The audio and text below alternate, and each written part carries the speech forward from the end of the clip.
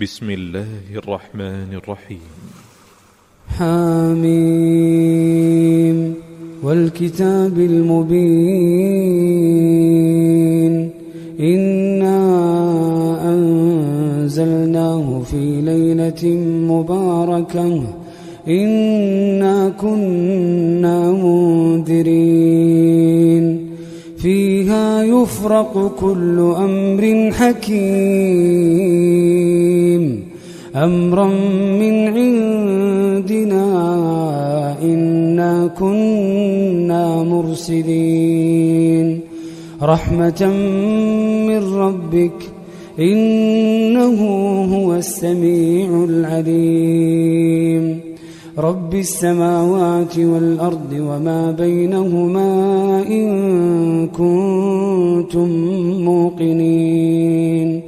لا إله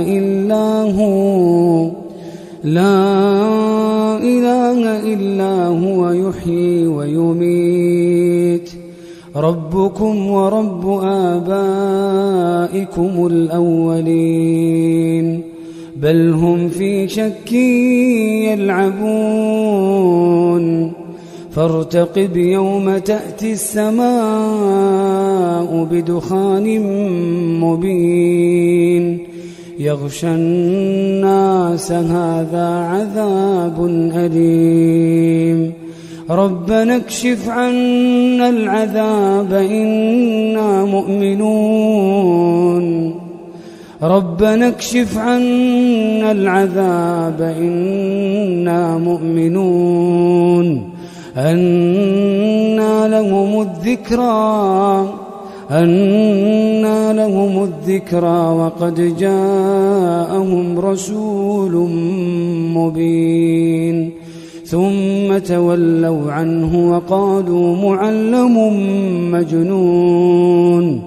إنا كاشف العذاب قليلا إنكم عائدون يوم نبطش البطشة الكبرى إنا منتقمون ولقد فتنا قبلهم قوم فرعون وجاءهم رسول كريم أن أدوا إلي عباد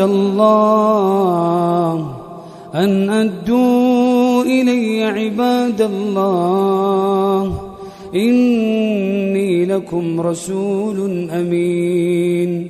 وألا تعلوا على الله إني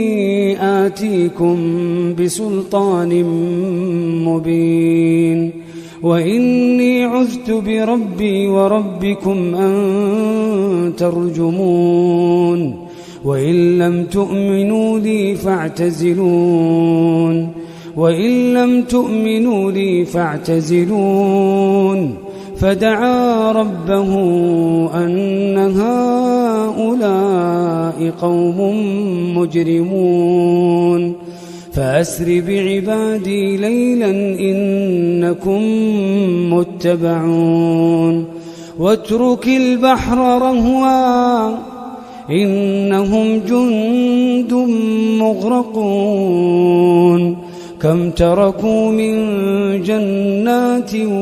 وعيون وزروع ومقام كريم ونعمة كانوا فيها فاكهين كذلك وأورثناها قوما آخرين فما بكت عليهم السماء والأرض وما كانوا منظرين ولقد نجينا بني إسرائيل من العذاب المهين من فرعون إنه كان عاليا من المسرفين ولقد اخترناهم على علم على العالمين وآتيناهم من الآيات وآتيناهم من الآيات ما فيه بلاء مبين إن هؤلاء ليقولون إن هي إلا موتتنا الأولى وما نحن بمنشرين فأتوا بآبائنا إن كنتم صادقين أهم خير أم قوم تبع والذين من قبلهم أهلكناهم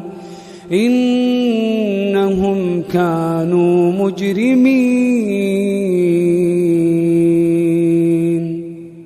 وما خلقنا السماوات والأرض وما بينهما لاعبين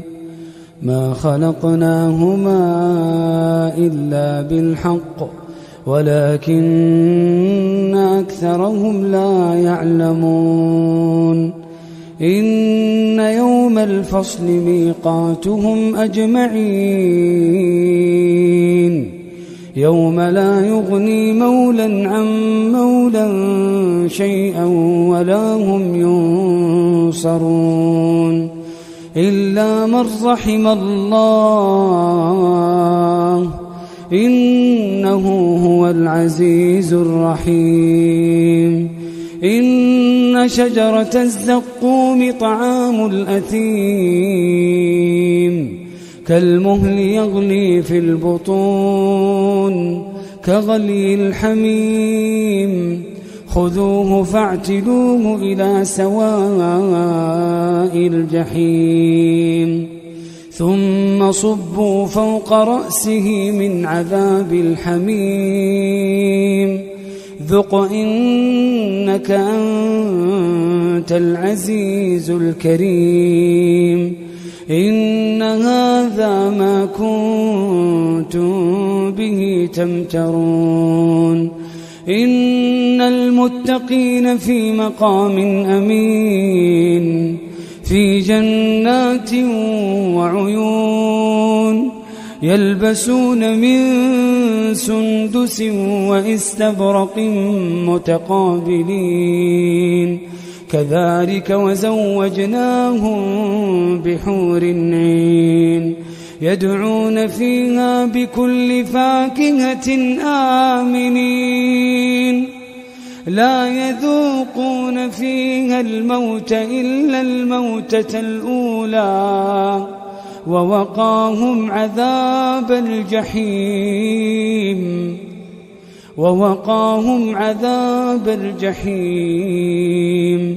فضلا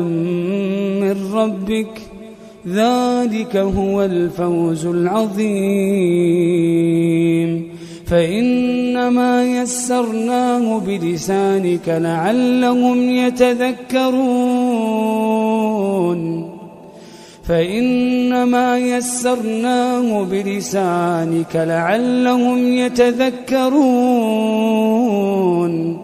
فارتقب إنهم مرتقبون